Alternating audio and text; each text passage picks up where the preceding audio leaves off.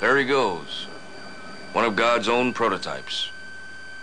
A high-powered mutant of some kind never even considered for mass production. Too weird to live, and too rare to die. Welcome to episode 56 of the Digital Freemason for the week of May 14th, 2007. I'm your host, Scott, and I'll be taking you along on my excellent adventure through the world of short Masonic educational papers. Well, most of these papers are short. This one's a little bit longer, but this is part 2 of the 4-part series of Jazz and Freemasonry. Last week we took a little bit of a look at the men of Jazz and the men of Freemasonry, and then did a little bit of a poke into the importance of number 7 in both. This week we're going to be talking more about the similarities between the men in both, and ending it off with a little bit of doing a bit of a teaser towards episode 3 when it talks about the roots of jazz. But so we're going to get started on this one. This one's I think probably the lightest of the bunch, shortest one here. So let's sit back and enjoy and find out a little bit more about some more similarities in the men of Freemasonry and jazz. Taking a look at Freemasonry in our craft. What is Freemasonry? Quoting a past Grand Master in Turkey, Freemasonry is a Western culture promoting the progressive institution, creating love and cooperative links between decent people of a higher moral value. Freemasonry helps the social and cultural maturity of humanity. According to this institution, work and labor are the principal duties of human race. Respect and tolerance to the individual and to personal opinions are 2 founding stones in this school of thought. The members target developing themselves first, and then they develop their own society by being developed themselves. Self-control is a prerequisite. Accumulation of knowledge and the creation of the environment, which led to the self-control, are indispensable elements of the self-developing Freemason, and is not limited to the written texts, which may lead to half-descriptions, misunderstandings, and misinterpretations. Accumulation of knowledge is expressed under the veil of allegories, illustrated by symbols and signs, so that it may transcend the nations and generations intact. A Freemason is a man who always thinks and creates new thoughts, while continuously questioning the old ones. Thinking towards new ideas is a principal duty of a Freemason, and the basic foundation of all modern society. According to Freemasonry, it creates new thoughts and is the basic driving force of developing society. This is why the Freemasons continuously develop new thoughts about all the allegories and signs that they were presented with. Freemasonry is a science and an institution of initiation.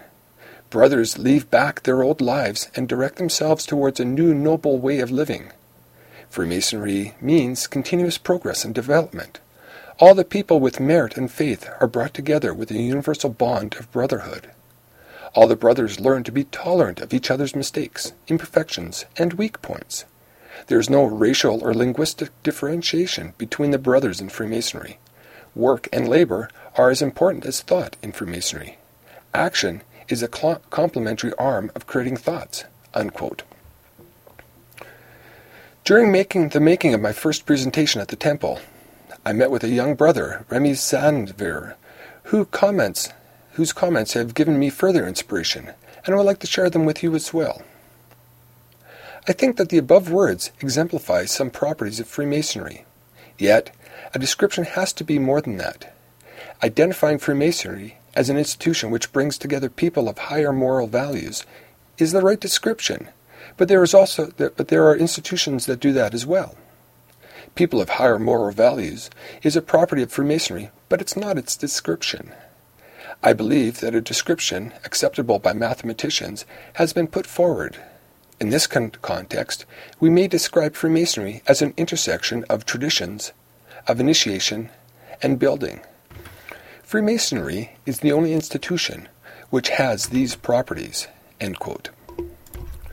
The first group of quotations was extracted from the book of the past Grand Master of Turkey. Yet I had a point to extract these specific quotations. I'm seeking a link between jazz and Freemasonry, and all these thoughts are extracted according to this target. Yet, looking at the matter through a wider perspective, one may also notice that all of the above statements are also part of the greater Western school of thought and civilization. Western civilization has reached this level through many stages of development since the 17th century. The accumulated knowledge of humanity is increasing continuously. Mankind first learned speaking, and speaking is followed by the ability of writing. You may see writing as a symbolic expression of the spoken languages. Writing has made it possible to accumulate and develop thoughts and organization of them around certain structures. No other institution than Freemasonry has managed to consolidate the personal abilities of individuals into a single power which is continuously available for the benefit of humankind without any doctrinal restrictions. The past Grand Master I have spoke of also stated the following: though all members are part of a whole, each individual is a unique and an unlike part of the total. Human beings are treated as individuals with their own identities and are not forced into preconceived social structures. Development of personality is of prime importance. Individuals are encouraged to develop their creative expressions. In order to achieve these targets of development of freedom, wisdom, and finally tolerance is inevitable." End quote. Yes, please let me ask you, is this statement absolutely correct? Brethren, let us pause at this moment, as there is a question that I would like to ask you. What is jazz? Music and soul. Music is a subtle, suggestive medium of communication, inevitably open to many interpretations depending upon the interpreters, their thought patterns, and cultural heritage. Profoundly devotional natures, whatever their backgrounds, would be bound to tune in upon the music of the spheres and experience deep within themselves the moving contact of the outer self with the inner soul or spirit. Music itself does not know the barriers built in the many languages and dialects that we have. It leaps over all cultural patterns, transmitting its own inherent meanings, regardless of the mental prisms that colors its impact. There are no two people that feel the identical reactions, the effects that take place, whether it is a rhythmic response in the lesser part of ourselves, or the depth of the soul or spirit that are affected in the way in which beyond words can describe.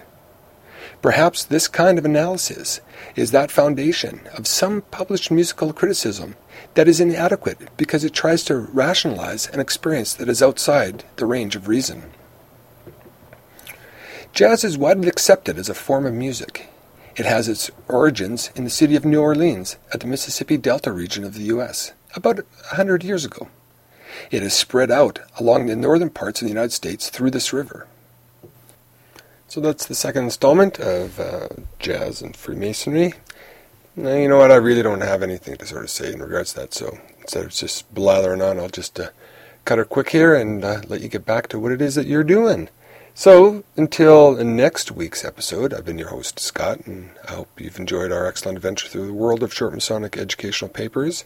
These papers are available at my lodge website, www.kinggeorgelodge.com, and you can email me any comments or ideas or anything of that nature for, podcast at kinggeorgelodge.com.